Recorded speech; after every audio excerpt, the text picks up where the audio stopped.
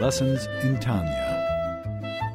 The Tanya of Rabbi Schneur Zalman of Liadi, taught by Rabbi Ben Zion Krasniansky. Tanya's text elucidated by Rabbi Yosef Weinberg. We're holding chapter 7, page 908. The Alter Rebbe will now go on to explain, based on his explanation of the verse, that you should know and you should take to heart that Hashem is Elokim. In the heavens above and the earth below, there is none other. That the Torah is not coming to tell us that there is no other God, there's only one God. When we talk about God being one, the unity of God, we don't mean there's only one God and not two gods. But the verse means something far more profound. Or the Torah doesn't mean there's only one power, one independent power of force. There is no other independent power of force. All of creation is like the axe in the hand of the builder. It's not independent, it's totally dependent on the builder. So there's only one force and one power in this world, and God runs the world according to His will. Just like the soul runs the body is a secondary reality to the soul, and the body is totally nullified to the soul. The body is just an expression, an extension, becomes an extension, like a tool to the soul, an expression to the soul. It's even closer than the relationship between a tool and the axe and the builder, because the body and the soul become one, totally unified. The body ceases to be an axe, ceases to be an identity. It just becomes totally one with the soul till the body becomes alive, and the body just becomes an expression of the soul. The body becomes unself-conscious. But the Torah means something far more profound. The Torah means that God is one, there is no other reality. That the world is not even a secondary reality to God. That there is no other existence but God. Nothing else exists but God. Not only is the world totally dependent on God, but the world is in non-existence to God. And the world has no value to God. It's not that God created the world, and once He created the world, there's God, and now there's this creation, which has some sort of meaning on some sort of level to God. In comparison to God, from God's point of view, there is no other reality, and there is no other existence. All that is God. Nothing changed with creation. So based on this understanding of unity, that unity means that the existence and creation is completely nullified before God and is completely unified with God. Now he says we can understand the statement of the Zohar. The Zohar says that there are two levels of unity. When we talk about divine unity, he says there's two levels of divine unity. There's a higher level of divine unity, and there's a lower level of divine unity. Now, if unity means that there's only one God and not two gods, what do you mean a higher level and a lower level? There's only one unity. There's one God. There's one power. There's no higher. There's no lower. But since when we talk about the unity of God, we mean something much more profound, much deeper. We talk about the way existence is completely nullified before God and unified before God. Not that existence is an illusion. Existence is not an illusion. God created the world. It's real. You bang your head on the table, it's real. And our lives are real now, our actions are real. But it means that the existence is completely nullified before God, and existence is completely unified with God. So now we can understand what the Zohar means that there are two levels of unity. There are two levels of nullification. To what extent existence is nullified before God? To what extent existence is unified with God. Okay, let's begin inside, page 908, with the above in mind. With the above in mind, we may now understand the statement in the Holy Zohar that the verse, Shema Yisroel, is Yehuda Ilah, higher level unity, and that the verse, Baruch Shem Kavod Machuto Li'olam Va'ed, is Yehuda Tatzav, lower level unity. The connection between the last mentioned verse and divine unity is now explained. For Vayed is equivalent to Echad through the substitution of letters. The Aleph of Echad interchanges with the Vav of Vayed. Since both letters belong to the same group of letters, Aleph, Chay, Vav, Yud, which the Rebbe Shlita notes, are known as the Otiyot Chachem Shech, the connective letters. The Chet of Echad interchanges with the Ayin of Vayed, since they share the same source, Motzah, in the organs of speech, and thus both belong to the category of guttural letters. These Aleph, Chay, Chet, Ayin.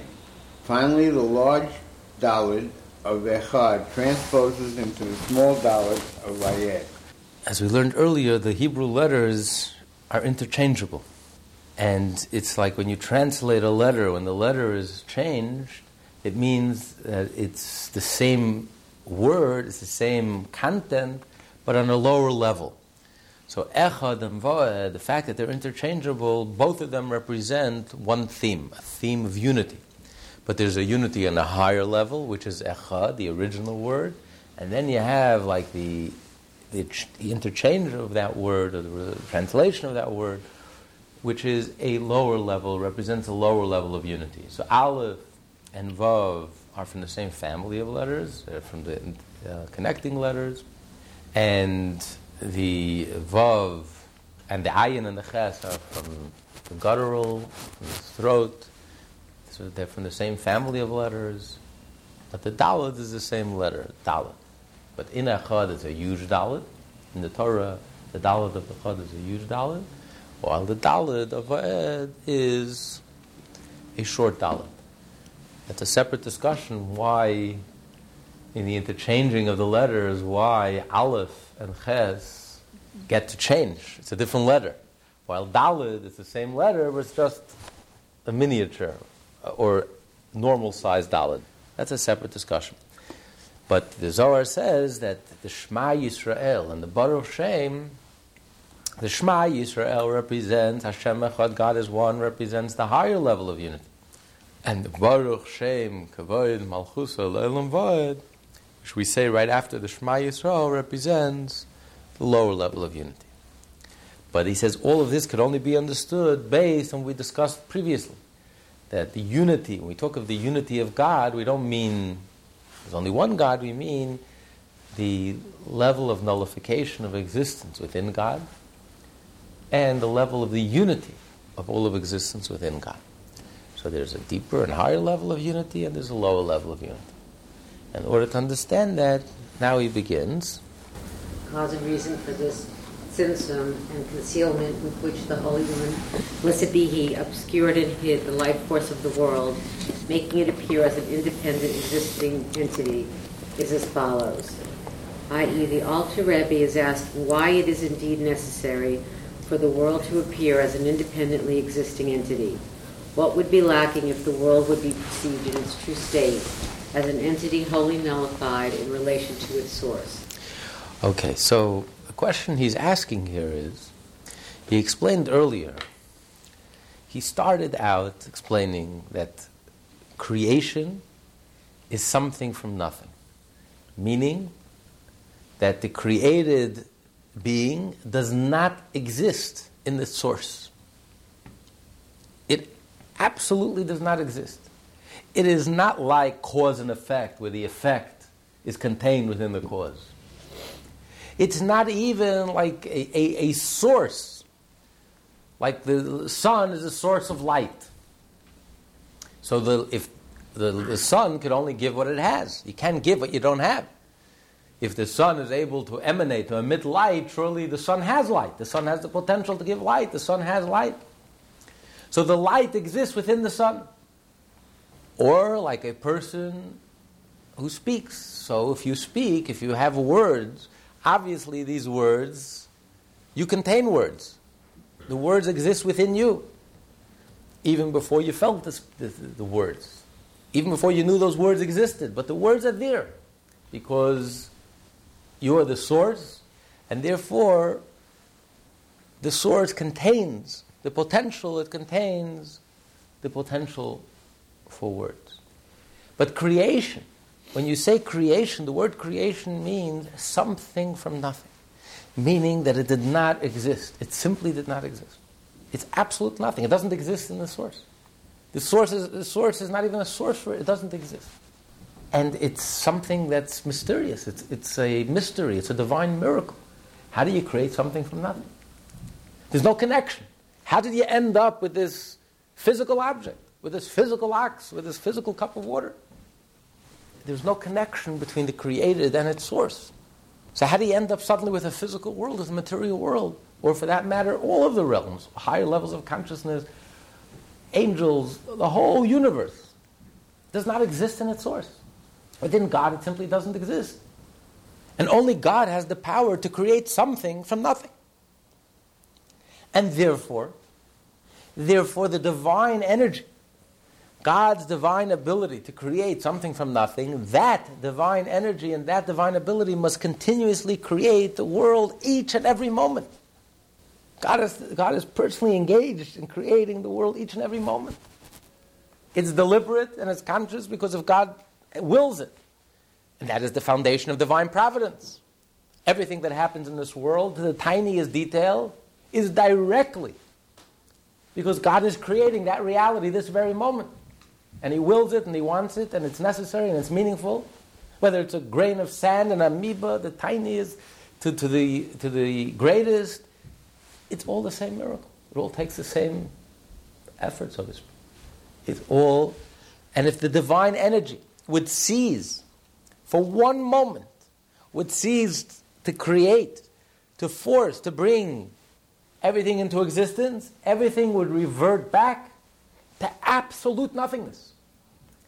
It's not like the light of the sun. The light of the sun is the light. When the sun goes down, you don't see the light, but the sun still carries the potential for light within itself.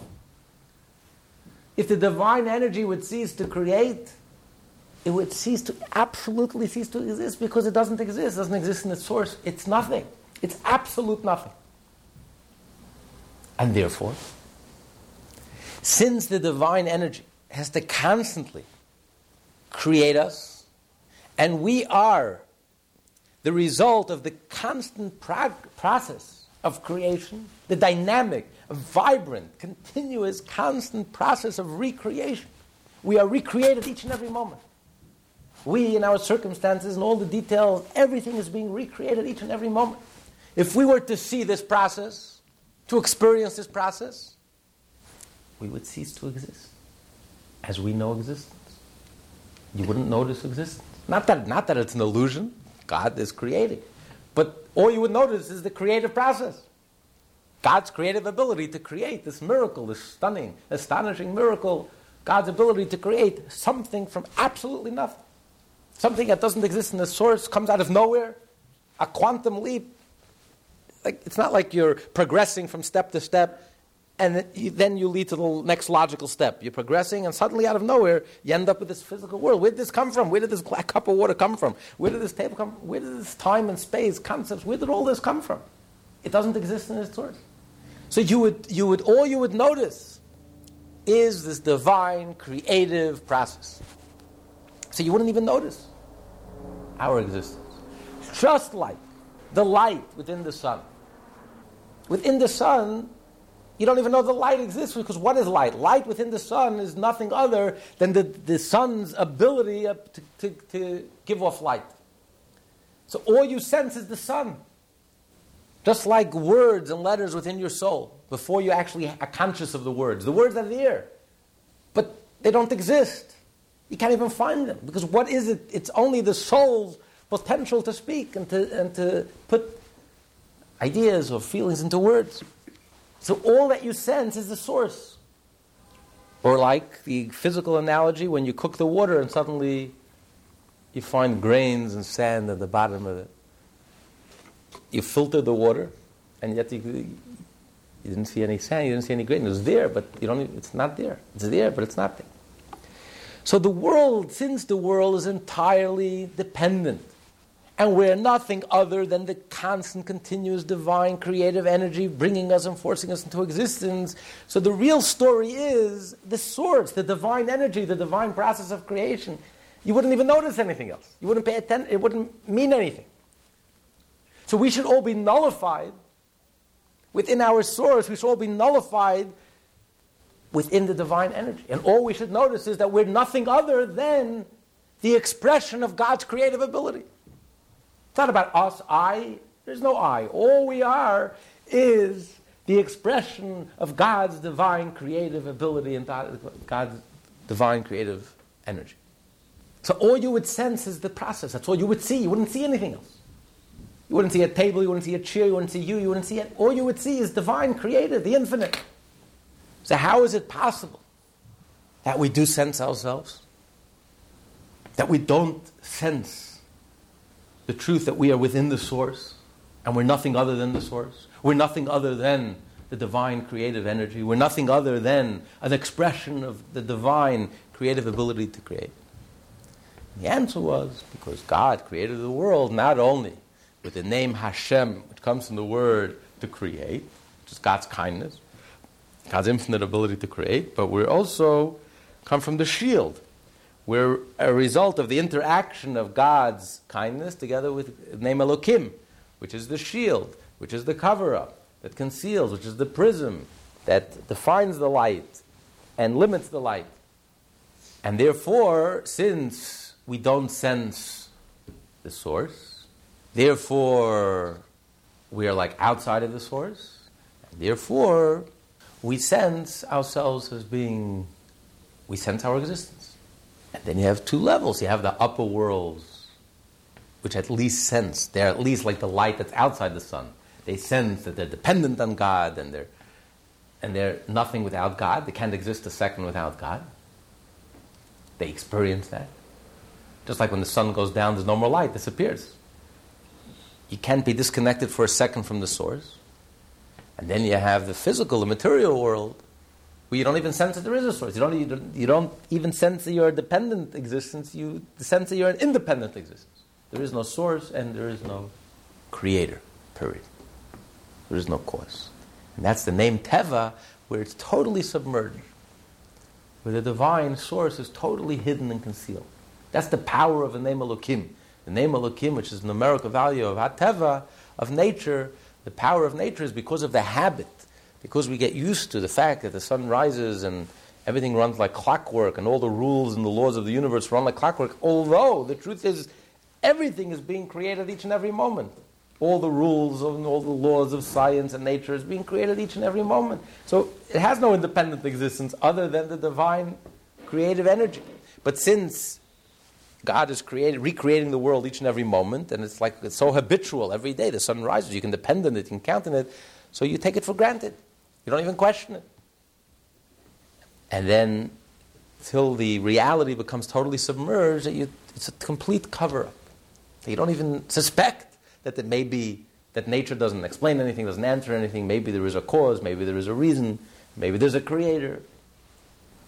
So the question he's asking now is, why did God create the world this way? Why did God create the world in a way that everything is hidden, everything is concealed? Why didn't God create the world that we should see the truth? That we should sense that we are like the light of the sun that's within the sun. We are within the source. We are nothing other than our source. The divine creative energy, we're nothing other than an expression of God's infinite ability to create something from nothing. And we should not sense ourselves.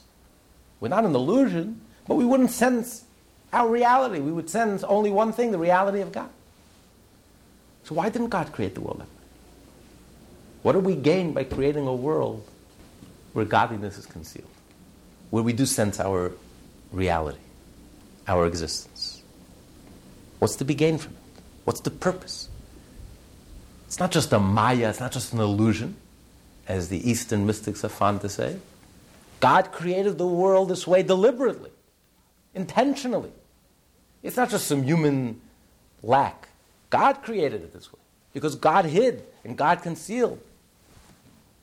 Through his name Elokim, through God's tzimtzum, through God's gevurah, strength. So there has to be a purpose. What is the purpose? Why did God create the world this way? That's the question that you just read. What's the cause and the reason for the tzimtzum?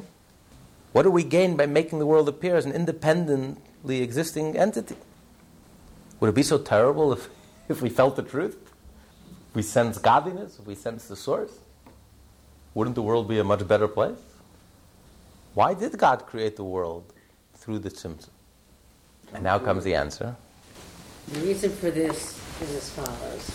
It is known to all that the purpose of the creation of the world is the revelation of God's sovereignty, for there was no king without a nation. So he's saying that the reason why God created the world is because God desired to be king. As perfect as God is, as omnipotent as God is, as omniscient as God is, as absolute as God is, as perfect as God is, there's one thing that God cannot do alone. What's the one thing that God can do alone? All the philosophers asked the question, why did God create the world? What was he lacking? What was he lacking? God is not lacking anything.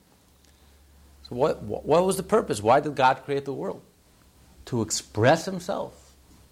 To whom? There's no one to express himself to. It's not that there's any need, there's any lack, there's any want. So why did God create the world? God is perfect. What's he lacking? What does he need the world for? And the answer is, the ultimate answer is, because God desired, for whatever reason, we don't know why, but God desired. We don't know why, but we know what he desired. He desired to enter into a relationship with us. In the language of the Torah, God wanted to be king. As we say on Rosh Hashanah, we blow the shofar. On Rosh Hashanah, God says, please coronate me as king of the universe.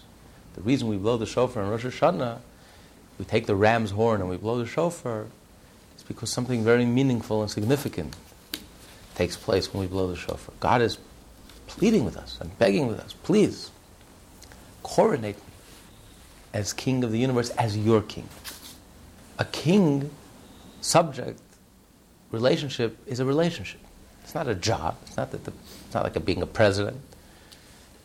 It's like a marriage. It's a relationship between the king and the subject.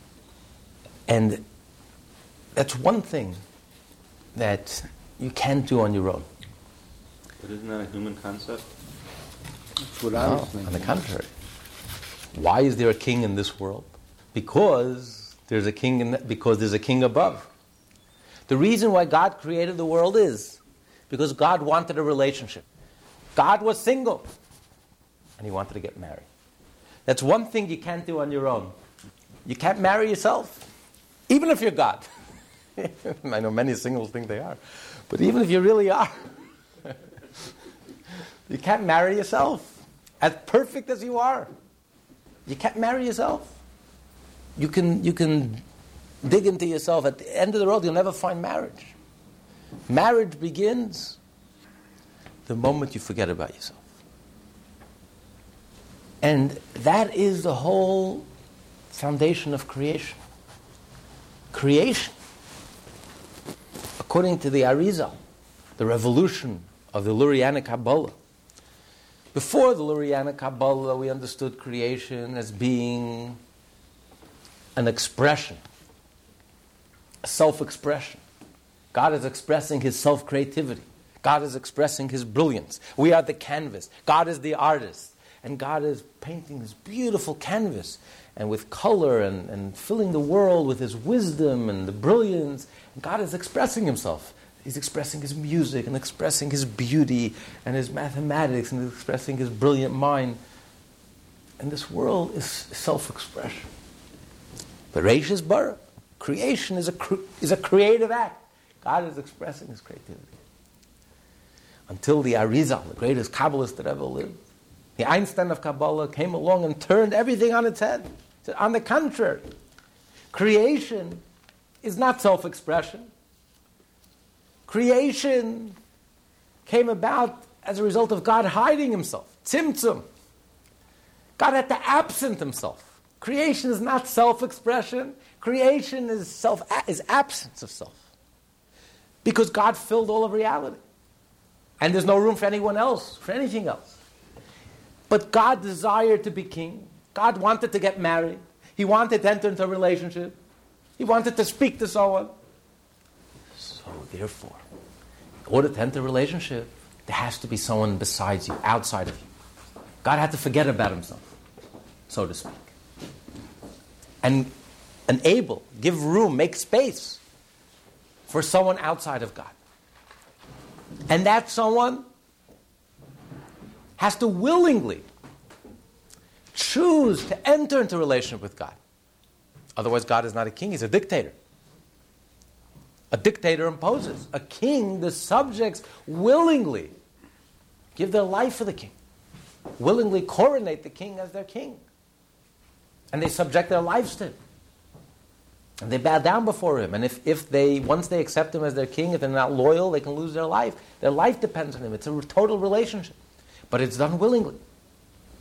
As in marriage.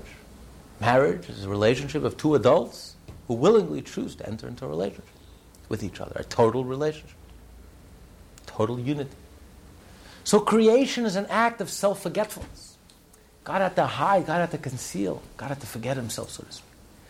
To allow space for something outside of him, for something separate.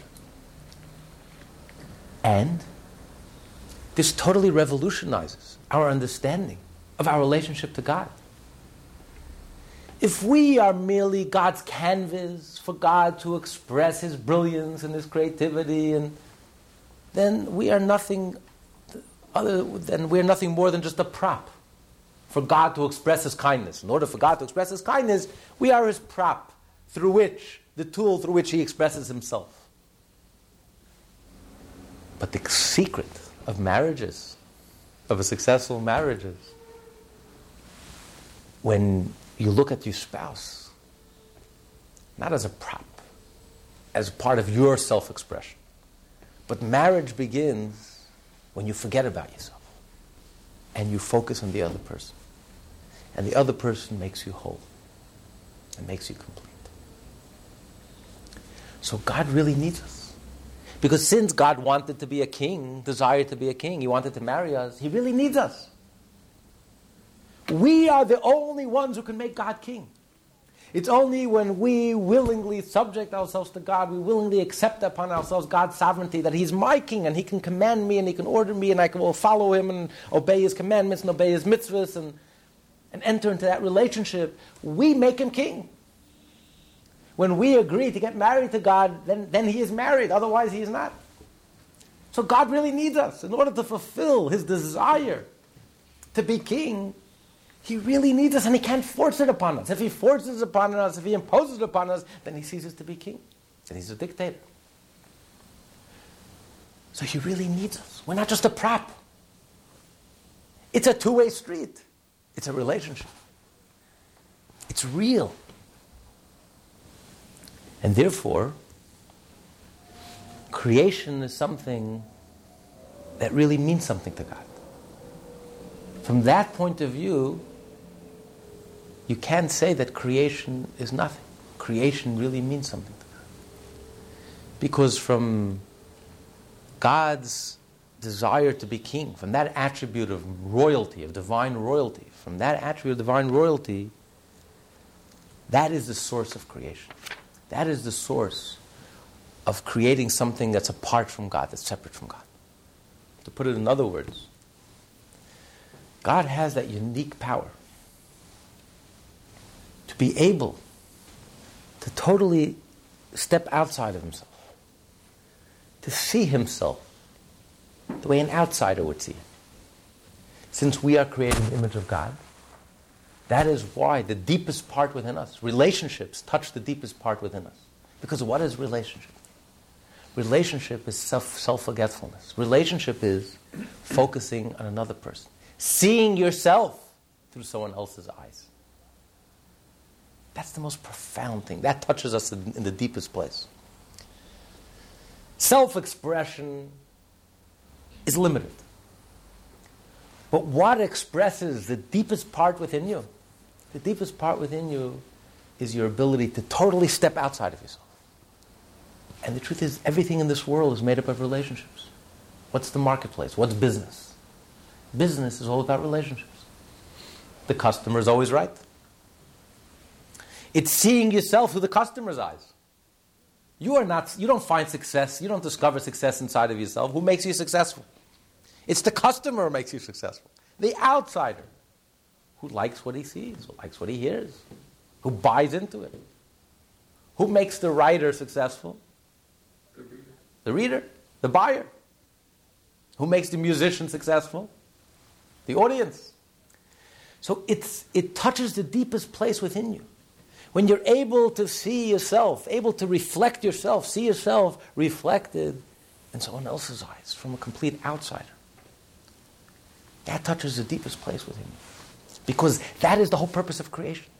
Relationship is what life is all about. Right in the beginning, it says God created heaven and earth, and Adam and Chava got married.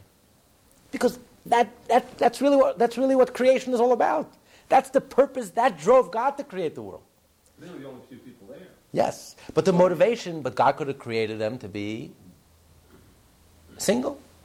The very first thing the Torah tells us is that is the whole purpose of creation. It's not that they were two independent singles, and they were friends.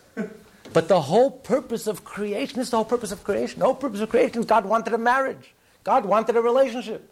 He wanted to be king. He wants someone outside of him. He wants to see himself from an outsider's eyes. How do we see God? And in order to accomplish this, you had to create a separate being. So this is the whole source of creation. The whole source of creation is the attribute of royalty, the divine attribute of royalty. God's the right. Obviously, God is the writer, correct? In this Right. scenario. Right. I mean, what about if there are people who don't want to read, who don't think what God's writing is very good? Does that mean that God's writing is Very good. That's a very good point. That was the whole point, that God pleads with us. The Torah says, "Im b'chukoisei telechu, im ein im el lashon tachanunim." Im literally means, if you will follow my footsteps. The Medrash says that im really means God is begging with us. He's pleading with us. Please, I need you to do Torah mitzvah. God needs us to do Torah mitzvah. If you ask most rabbis, the classical understanding of Torah mitzvah is God doesn't need it. It's for our sake. God is perfect. He doesn't need it. God doesn't need our prayers. God doesn't need our praise. God doesn't need our worship. God doesn't need our mitzvah. It's tools. Out of God's kindness, God gave us tools to help us. But God doesn't need it. That's a superficial understanding of the whole creation. The Torah is telling us that God wanted to be king. God cannot be king by himself. He needs us. We make him king. If we read his book, then he's successful. Otherwise, he's not. See, God pleads with us, and God's pleading empowers us. God gives us power to be able to do it. But there are many people who don't like his book, and they question his book, and they rewrite his book, and they misinterpret his book. And that's why God is in exile.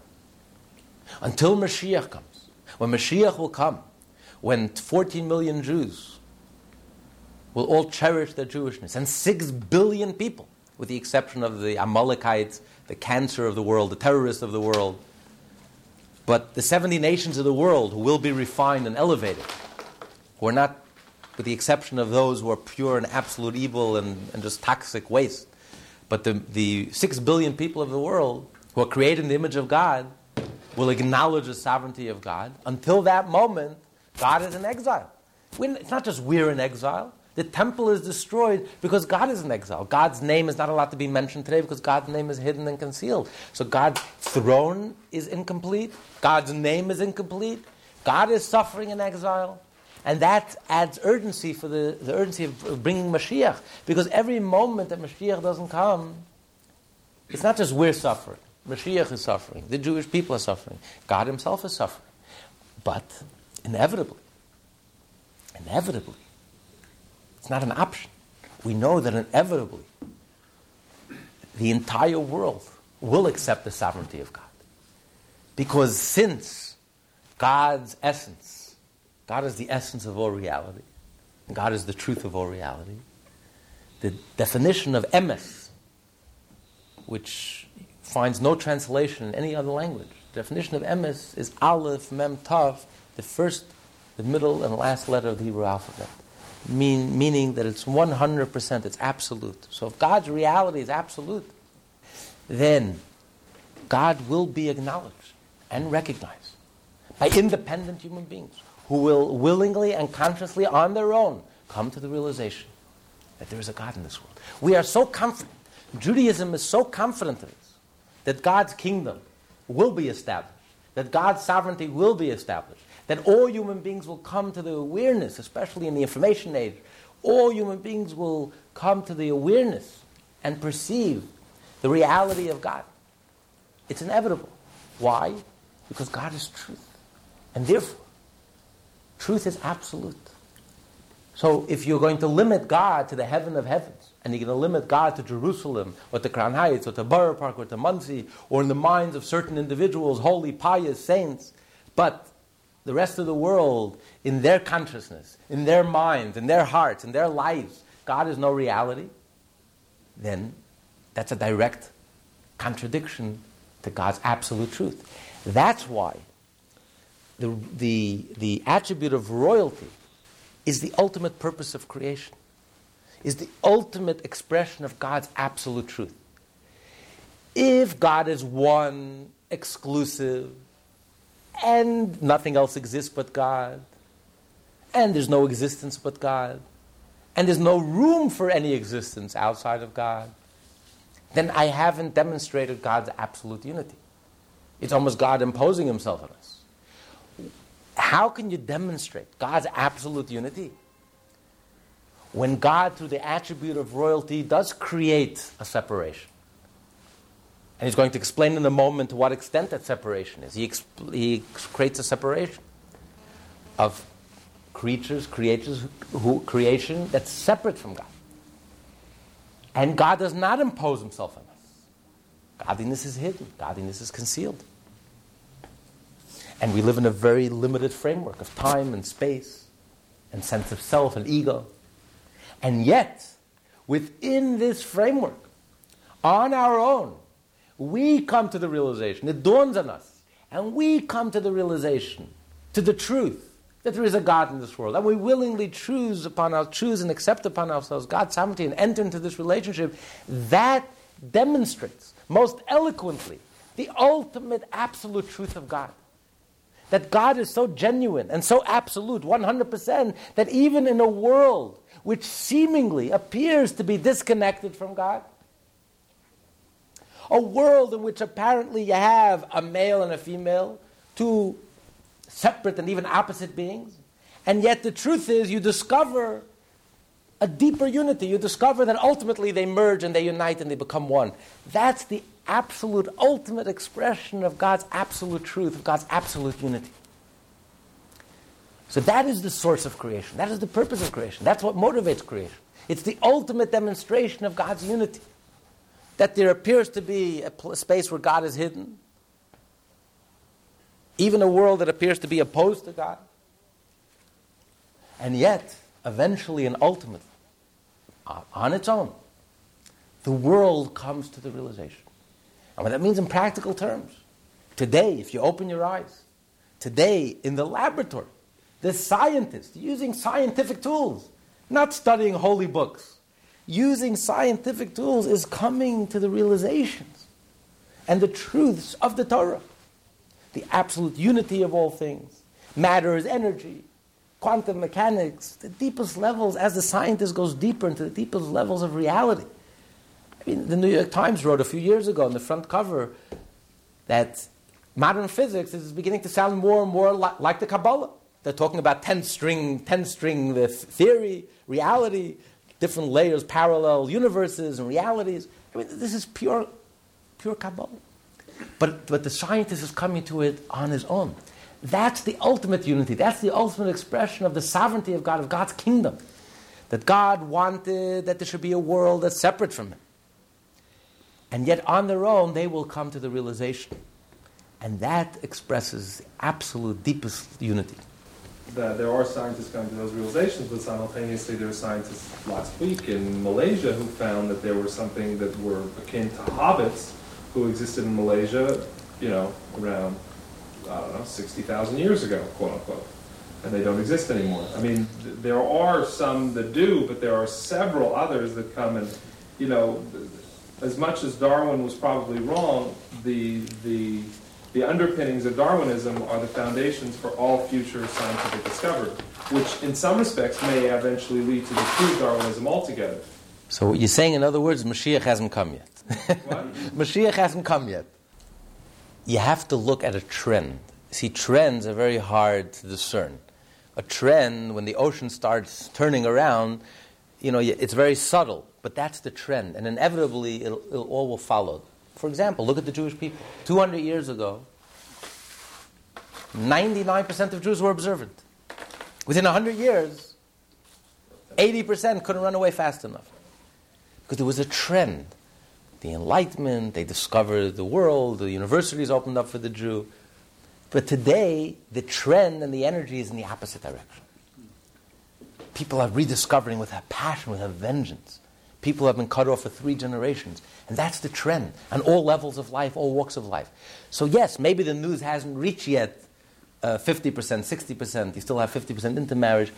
But today, it's just a matter of time. This is a definite trend. This is where the excitement is, this is where the energy is, and this is where the movement is. Yes, the many scientists who are still stuck in a 19th century, classical, Newtonian, materialistic, reductive, scientific way of thinking, which is so outdated. It's outdated as the dinosaur. But, they take those absolutes for granted.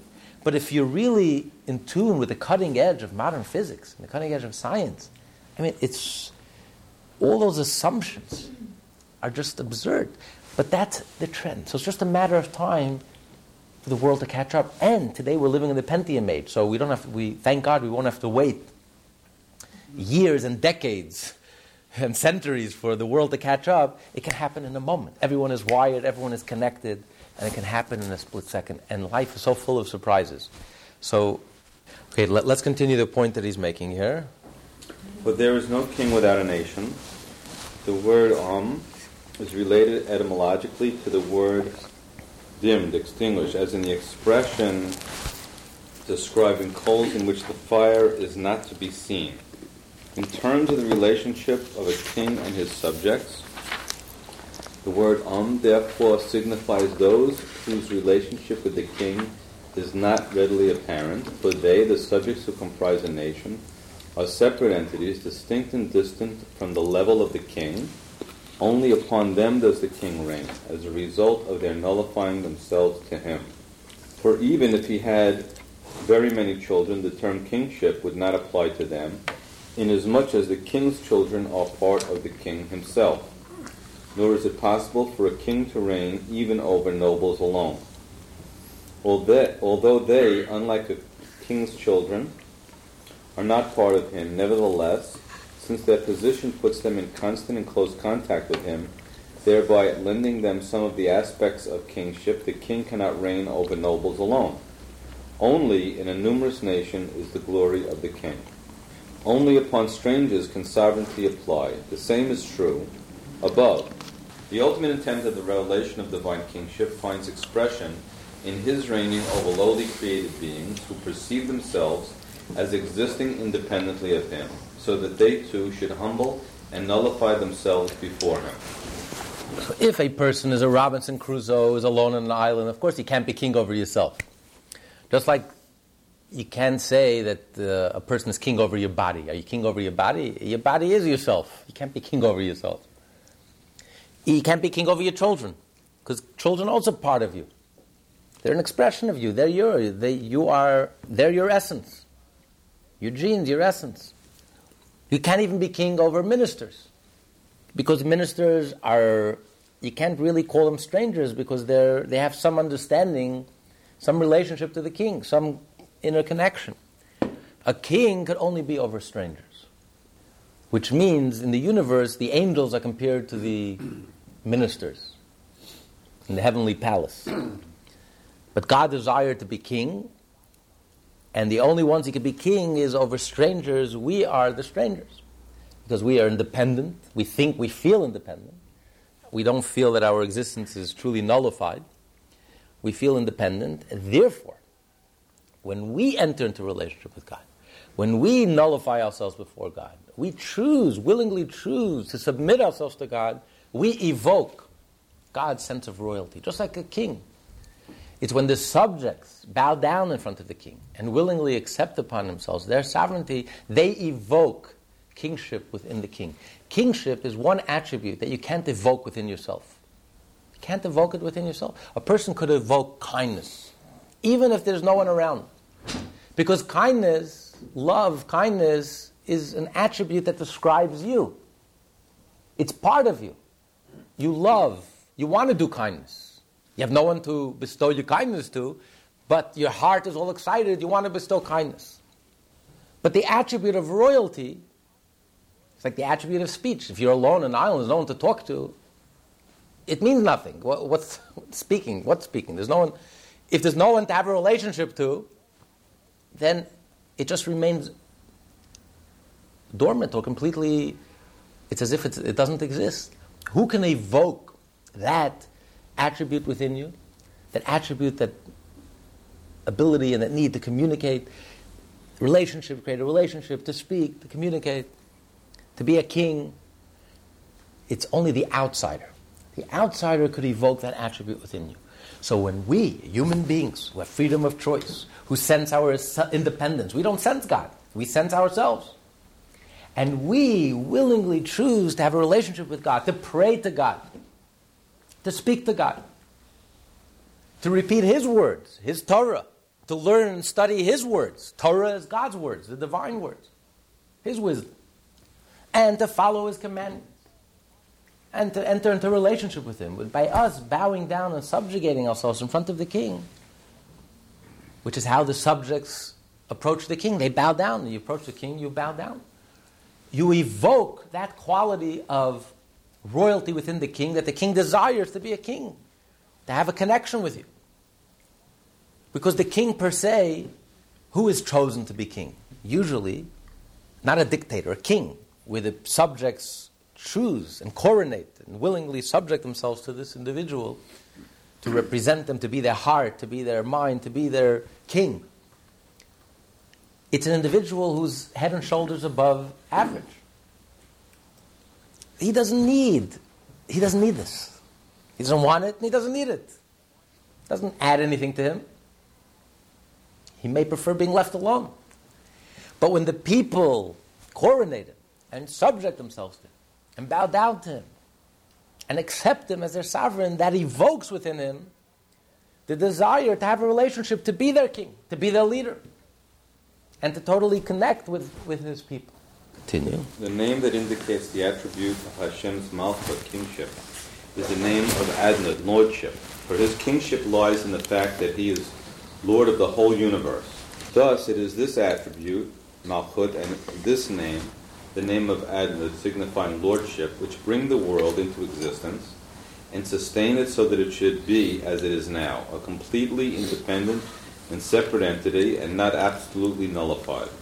For with the withdrawal of this attribute and this name from the world, Hashem forbid, the world would revert to its source in the word of Hashem and the breath of his mouth, where it would be completely nullified and the name world could not be applied to it at all.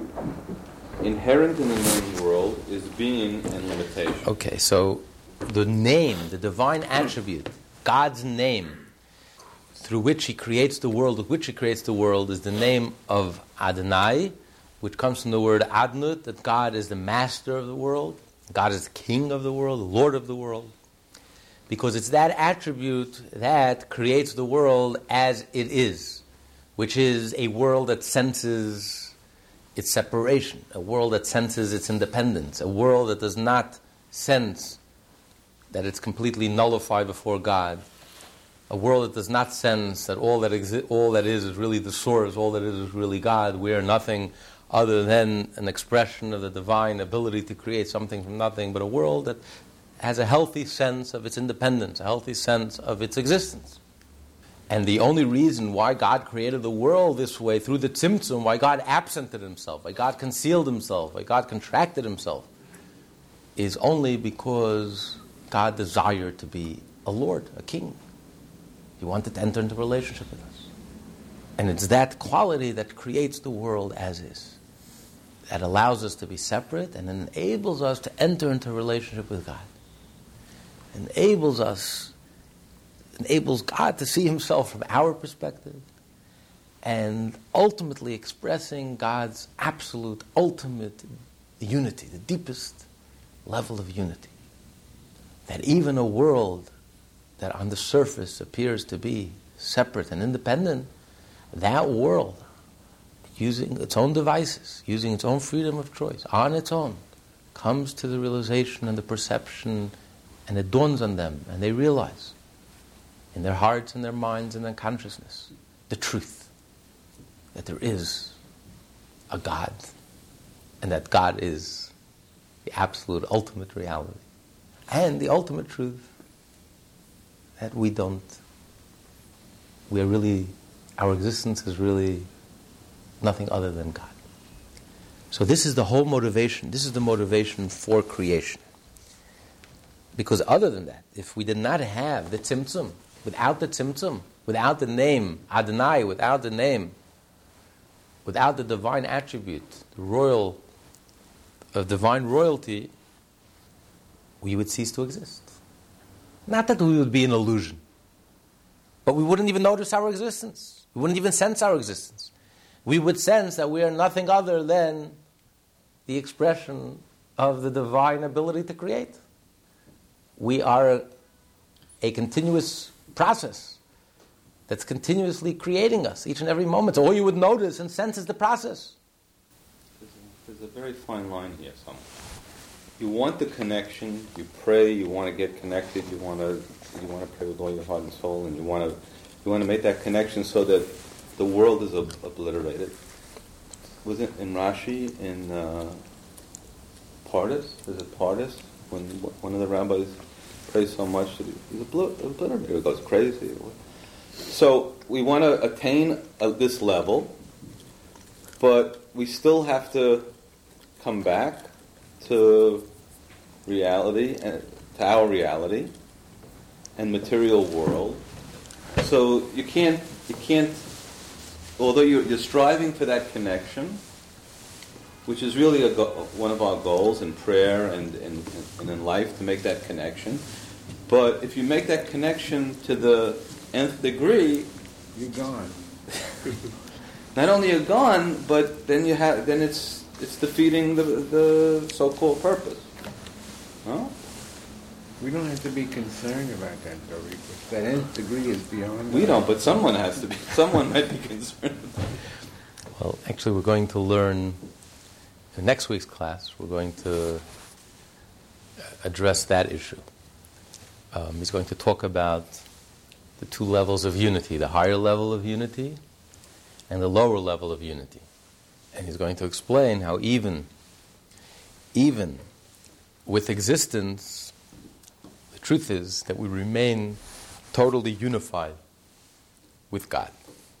But hold that question next week. Plato and others, they accepted there was a God, but their view of the world was that it was a football that would have been kicked. And that there was a God, but it didn't really matter what you did as long as you had fun. Right. That's obviously a huge generalization, but in essence, there's some truth to it. Well, we discussed that earlier, that their understanding of God was that God is that this world has an author, that there's a creator, and that's logical. And they were a smart group of people, and therefore they understood that every book has an author, every artist has a painter. So obviously there is a God. God is the ultimate cause and the original cause. And they understood that. The original philosophers understood that. And that's a very logical thing to understand. But, like you say, it had no impact on their behavior, because that's not the Jewish understanding of God. The Jewish understanding of God is not just that God is the cause and the world is the effect, but creation is a whole different story. Creation means that the world is entirely dependent on God, that the world has no independent existence of God. Creation is a miracle. God is constantly involved and engaged in creation. They denied miracles, they denied anything divine. Creation is understanding that the world is totally dependent on God. And within creation, there are many levels of understanding creation. We have the classical understanding of creation, it's like we learned last week, that God is the soul to the world, just like the soul is to the body. What the soul is to the body, the microcosm, so too in the macrocosm, God is the soul of the world. Now, the body is not the effect of the soul. The body and the soul are inseparable. The body is an expression of the soul. The body is more than a tool in the hands of the builder. The body is just completely unified with the soul. The body is completely unself-conscious. That's how intimate, that's how unified the body is. Whatever the soul wants, the body automatically does. So that understanding of creation is that God is intimately involved in creation. God creates the world. Everything that happens in the world is just an expression of God's will. Nothing in the world happens independently. Everything is an expression of God's will and God's divine providence. But here, the Baal Shem Tov introduced, and Alter Rebbe explains a much deeper concept of unity. That the world is not even a secondary reality in comparison to God. It's not even like the body to the soul. It's much deeper than that. To God, the world has no existence, has no value, inherent value. It means nothing. Not even as an expression of the divine ability to create.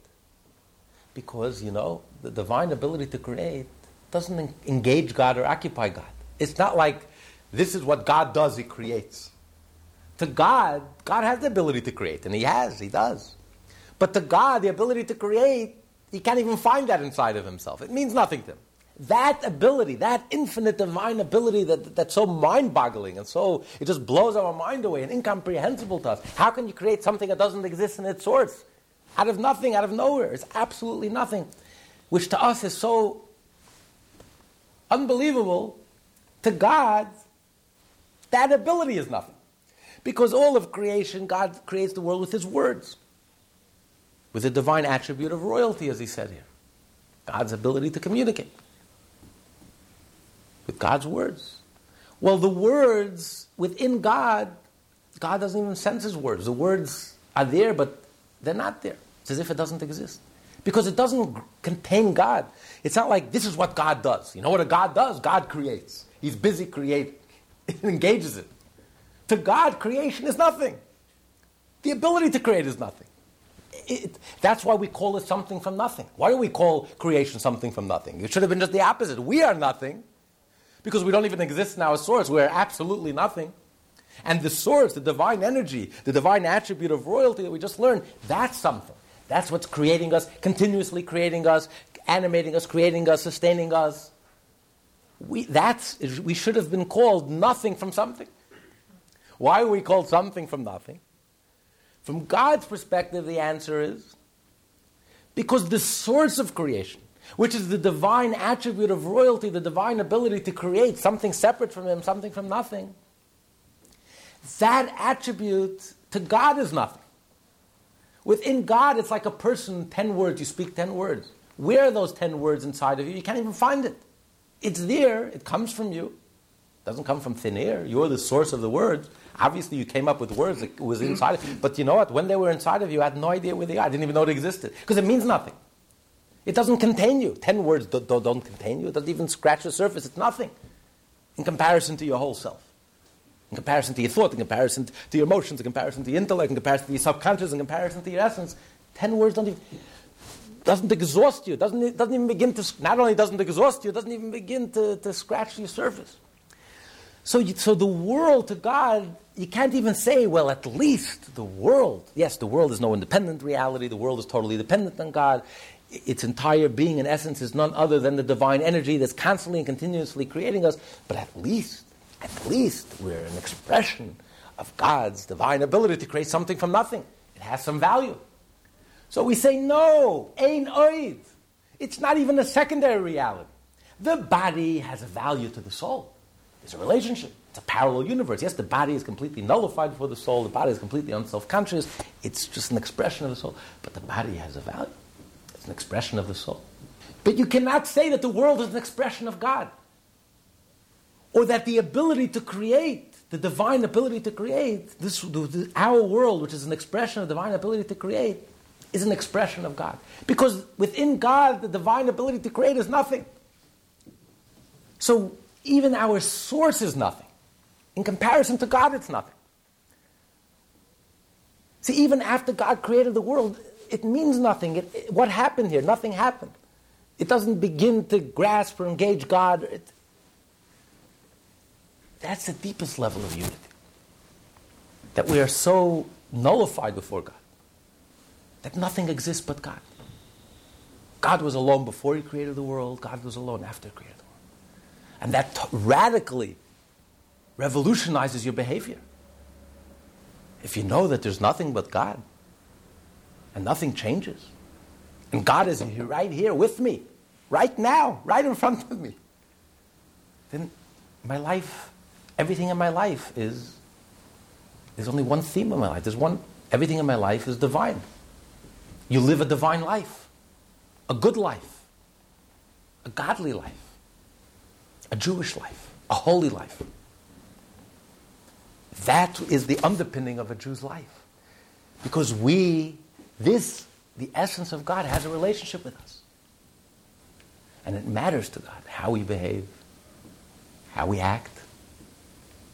This God who's totally transcendent, who even the source of creation, the divine energy to create, is nothing in comparison to the essence of God. This essence has entered into a relationship with us, has married us, is pleading with us. Yankala, Sarala, please, I need you. Do me a favor. Put on tefillin. Light a candle. Give a penny to tzedakah. Tell the truth. Be kind. Be honest. That's a Jewish lifestyle. What about everybody else? I always ask that. I know many non-Jews who are, at least on the surface, are far more compassionate and caring and charitable than many Jewish people I know. Now, I don't want to, it's not a question of judgment, but it is to an extent. It seems so hard to believe, to fathom how it's these 14 million people, many of whom I interact with, who are wonderful people, I suppose, but don't seem to be all that godly on a day-to-day basis. And then these people who don't have, quote-unquote, a godly soul, you really get the impression that they are. And, the irony is that the Jew doesn't see it, but everyone else does. The reason why the focus and the attention never leaves the Jew, as you said, there's hardly any Jews in this world. And yet, we occupy the front pages, day in, day out, constantly, is because they see. We don't see it, but they see it. They see in every Jew, consciously or subconsciously, they see the Jew. There's a divine spark there. The Jew stood at Sinai. There's something there. You're not like us. No, there's no question. They know that a Jew is holy. We don't know it. But they know that even a Jew who doesn't know that he's holy is holy. On the conscious, the Jew may not know it. But deep down, it's there. It's the core. It's the essence. It's written all over him. He can't help it. As much as he tries, he can't run away because it's your essence. They see it. You know why they see it? Because they're objective. They see the truth. So a Jew doesn't appreciate it. And the reason is because it's all ignorance. Most Jews don't know. Most Jews were never exposed, never studied Tanya. Most Jews never have no understanding of what makes us Jewish. That being Jewish means, you visit Yad Vashem, the new Yad Vashem, and you visit the Holocaust Museum downtown, and you visit the Holocaust Museum in Washington. They're all beautifully done. I mean, very, very, very powerful and very well done. So you know that being Jewish means to be singled out, to be attacked, to be maligned, to be blood libeled against, to be divested from. Who needs it and who wants it? If you don't have the tools, you have no understanding, and you have no appreciation to cherish what it means to be a Jew, what makes us Jewish. We have a neshama, we have a divine essence, we have a piece of God within us, we have a divine spark. But once you start learning, the good news is you can do something about ignorance. You can teach. And once you start learning and you start appreciating, you start cherishing, you start connecting, you start revealing that connection. That connection is there. You start revealing and that connection emerges and surfaces. Then you become a living, breathing, vibrant, vital Jew. You carry yourself with dignity. And then you start fulfilling your mission of being the ambassador for God, of being a light unto the nation, of being a positive influence that elevates and transforms your whole environment. Those Jews you mentioned earlier, so many Jews involved in this case that are unfortunately on the wrong side of the issue, again, it all boils down to ignorance, education. Most Jews today, due to no fault of their own, had the zero exposure to anything Jewish, anything meaningful. If anything, it was only negative. The bar mitzvah was more bar than mitzvah, so you can't really blame anyone. I see non-Jews on a daily basis who are doing spectacular humanitarian, positive things that are more in the spirit of Chabad than most Jews I know. More, they're willing to do anything to help a neighbor, somebody suffering. I mean, there's no spark of godliness there? There has to be. The reason Jews don't proselytize is because we believe that every human being is created in the image of God. Every human being is called a Noahide. And Noah was a giant of a person. Noah single-handedly saved the world, maintained his morality, his standards, his integrity, although the world was hopelessly corrupt. And we believe every human being has the potential to be a miniature Noah. 6 billion people. So everybody has a godly spark of some sort. Everyone is created in the image of God. But every Jew, what makes us Jewish is we have a Jewish soul. The Jewish soul is that we have a piece of the divine essence. Not created in the image of God, a piece of the divine essence. Which is why a Jew senses and knows, inherits that faith, and knows the unity of God, the absolute unity of God, and lives that unity, expresses that unity through the Torah and the mitzvah. And it's innate, it's inherent, it's there. We are the last ones to see it. Everyone else sees it in us. Even the most assimilated Jew, the most cultured Jew, the most assimilated Jew. They see it. Israel today is the Jew of the world, as much as they try to assimilate. But what do you do when the President of the United States has greater faith in God than the Prime Minister of Israel? So that's where the pressure comes in. The pressure is a hidden message to the Jew. Anti-Semitism is the world's funny way of telling the Jew, start being a Jew.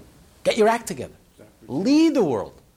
Stop pretending that your claim to fame is that you're invited to the ranch, to the Texas ranch, that the president likes you and will pat you on your back. Your claim to fame is that Hashem patted you on the back, that Hashem chose you and you stood at Sinai, and that He's married to you and that you're living together in His home. That's your claim to fame. Carry yourself with dignity. You're not dependent on the United States. You are independent. You are the leader of the world, not the follower. You're the chosen people. You're the prophet. You are the leader. Act like a leader. And whenever the Jew acts like a leader, whether it was in Entebbe or 81 or 67, the world was in awe. It's when the Jew acts like a schlepper that our stock plummeted, and rightfully so. Because you speak Hebrew, but the content is not Jewish. We're not hearing Jewish dignity. We're not hearing Jewish truths. We're not hearing Jewish pride. We don't buy it. So it's anti-Semitism is the non-Jews' funny way of telling us, Jew, get your act together. And you know what? It's not going away.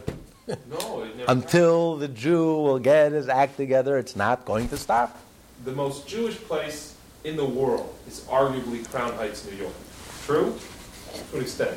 I mean, it was in Crown Heights in 1991 that Mishigas happened on the streets there, and that was 2 Jews. You know, the most God-fearing, passionate, excited, mitzvah-doing Jews I've ever met in my life. Truthfully. They do mitzvahs, they can't wait up and get up in the morning to do mitzvahs. And it was there that one of the greatest tragedies on American soil happened to Jewish people, probably in the last 50 years. Where there was a riot, they killed a yeshiva Bocher student was killed. They tried to hurt many more. People were hiding in their homes. I have non-Jewish friends who told me, I have an Irish Catholic guy who told me that 1991, in his words, was a pogrom.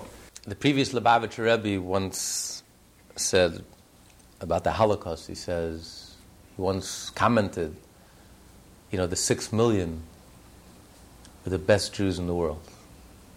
God took the best, the cream. He said, when you slap a child, where do you slap the child? On the face. Who gets the slap?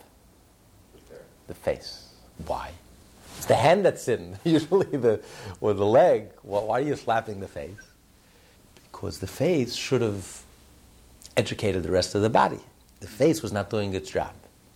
Because Jews are responsible for each other.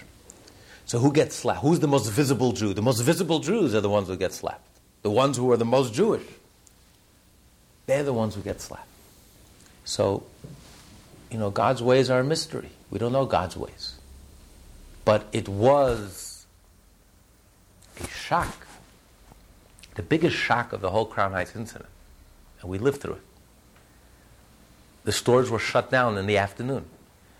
We were in the apartments, our little babies, little children, locked behind locked doors. They were rampaging down the street.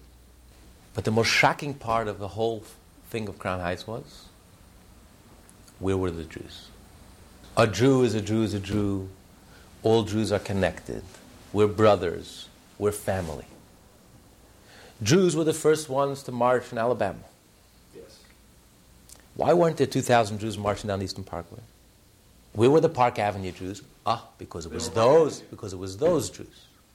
And therefore, maybe we didn't do our job. Because the job of Chabad, Lubavitches, to communicate that message, that Jews are all connected. There's no such thing as those Jews and us Jews. The whole driving force behind Chabad, the whole theme of Lubavitch, the whole theme of Judaism, of Hasidism, is love your fellow Jew like yourself, that Jews are all connected, we're all responsible for each other, we're all connected. You can't make artificial divisions. Reform, conservative, Orthodox, unaffiliated, these are all artificial labels. What makes us Jewish is we're all born with a Jewish soul, with a divine soul, and we're all connected. And that was the big, that hurt the most. What hurt the most was the fact that there was no one around. There was no one to be seen. It took a non-Jew. The motto, it took a non-Jew. It takes a non-Jew. This is my point coming back to the holy stuff, which was my original question. There are so many non-Jews I know who act in the best interests of Jews on a daily basis and want to do for Jews. Al D'Amato in 1991 was the only politician in the state of New York who came out and was livid in what he saw there. And the Rebbe, I'm sure, appreciated it. What you're describing is exile. That is the exile that we're trying to combat. Exile is an inner state. Exile is not a physical state. It's not buying a plane ticket and moving to Israel. If it would be that easy to end the exile of paying a $500 halal ticket and move to Israel, it's an inner state. Inner state of exile is when a Jew is alienated from himself. When a Jew is alienated from his own core, his own essence. That's exile. That's the deepest exile. When Jews are ready to exile themselves from their own home, that's the deepest, darkest exile, most painful exile. And that's what Chabad's mission is. To combat that darkness, combat that exile through education, education, education. There's no shortcuts. You have to reach one Jew at a time. You have to educate him. You have to teach Hasidus. We have to get the Tanya out. You have to just... Because unless you have the information, you can be a billionaire. But if you don't know it, you don't know how to write a withdrawal slip, you don't know how to access it, you can be walking around in tatters, you can walk around homeless and starving to death. You're a billionaire. Every Jew is a billionaire. You inherit it. Just like Bill Gates' son is automatically inherits $50 billion, $40 billion. Every Jew inherited from Abraham, Isaac, and Jacob. Every Jew, you're born to a Jewish mother, you converted halachically, you inherited this divine soul, this divine faith. Every Jew is a billionaire. But, unfortunately, due to no fault of their own, so many Jews are walking around homeless, hungry, spiritually, homeless, hungry, tattered, because they don't know. They never were educated. And that's what the Chabad mission is. To educate. Chabad is education. Chachma, bin, das, wisdom, understanding, and knowledge. Because, of course, you have that faith. But unless you have that education and the understanding and the depth to really engage it, and then you don't have the tools. So it's education, education, education. So obviously, we have so much more to do. That was a wake-up call for us. That was such a wake-up call. You would think after 40 years of Chabad houses, you would have Jews. But there were some Jews. I know Rabbi Avi Weiss was throwing caskets at David Dinkins' house, screaming pogrom, pogrom. I mean, there were a couple. You had Ed Koch. Hopefully, we should never be tested again.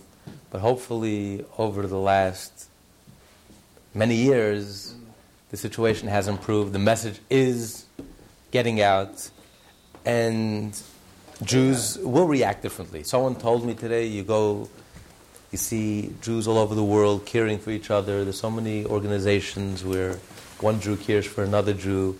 If you open your eyes, you'll see the level of one Jew caring for another Jew. And that's really what Chabad is. All the Chabad houses, the 3,600 Chabad houses, are really an example. And they're inspiring everyone in their community to lead that type of life, where one Jew just cares and thinks about another Jew and cares and looks out for another Jew. So it is growing. The message is getting out. And that's why we're living in the threshold of Mashiach. The positive, at the same time that we have all these negatives, is also profound positive things that are also developing and growing exponentially. And so that's the good news. And we just have to continue to educate, to inspire, one Jew at a time, one mitzvah at a time, to reveal, ignite that spark. It's there. Every Jew is full of dynamite. You just have to light the match. You just have to touch the match. This is the match. The Tanya, that's the match. It can ignite, explode into fireworks, where the Jew comes alive as a Jew. It's exciting, it's thrilling, it's uplifting, it's inspiring. Where Judaism comes alive. Because unfortunately, too many Jews, those who did grow up religious, but they're in a very dark place. It's very imposed. They're not proud of it. It's something that they feel forced. They have to do it, right? It's imposed upon them. There's no joy. There's no passion. Without the inner, the soul of the Torah, the Chassidus, the gem, then you're lacking that whole fire. And this is the light that ignites the spark, the crown jewel that ignites the spark. And suddenly you come alive as a Jew. And then automatically, a Jew becomes a light unto the nation. The nature of light is light doesn't have to impose itself on anyone. You're naturally attracted to light. The darkness just melts away. You can't have darkness where there's light. So the Rebbe's answer to darkness is, the greater the darkness, let's intensify the light. The greater the darkness, more joy. You want to fight darkness? Add joy. Deepen your joy. Deepen your learning. Deepen your understanding. Deepen your davening. Deepen your mitzvahs. Expand. Grow. That's the only answer. How do you fight darkness? Darkness should inspire you to increase and intensify the light. When you see the madness coming out of Israel today, it should only intensify the light. We should double and redouble our efforts. Anything good that we're doing, we should just intensify. That's really the hidden message of darkness, the hidden message of anti-Semitism. The hidden message of darkness is, or the hidden message of that horrible incident, the answer is to intensify light. It's a message is, you have to, whatever you're doing, you have to do much more, much deeper, and ultimately the light will always win. The joy will always win. The light will always win, because that's the truth. Hashem is good. At the core of the world is good. And the more you connect with it, and the more you intensify, all that goodness will emerge and will prevail until you'll see it's good. It'll be tangibly good. You'll get nachas. You'll see Jews starting to act like Jews, speaking like Jews, representing the Jewish people.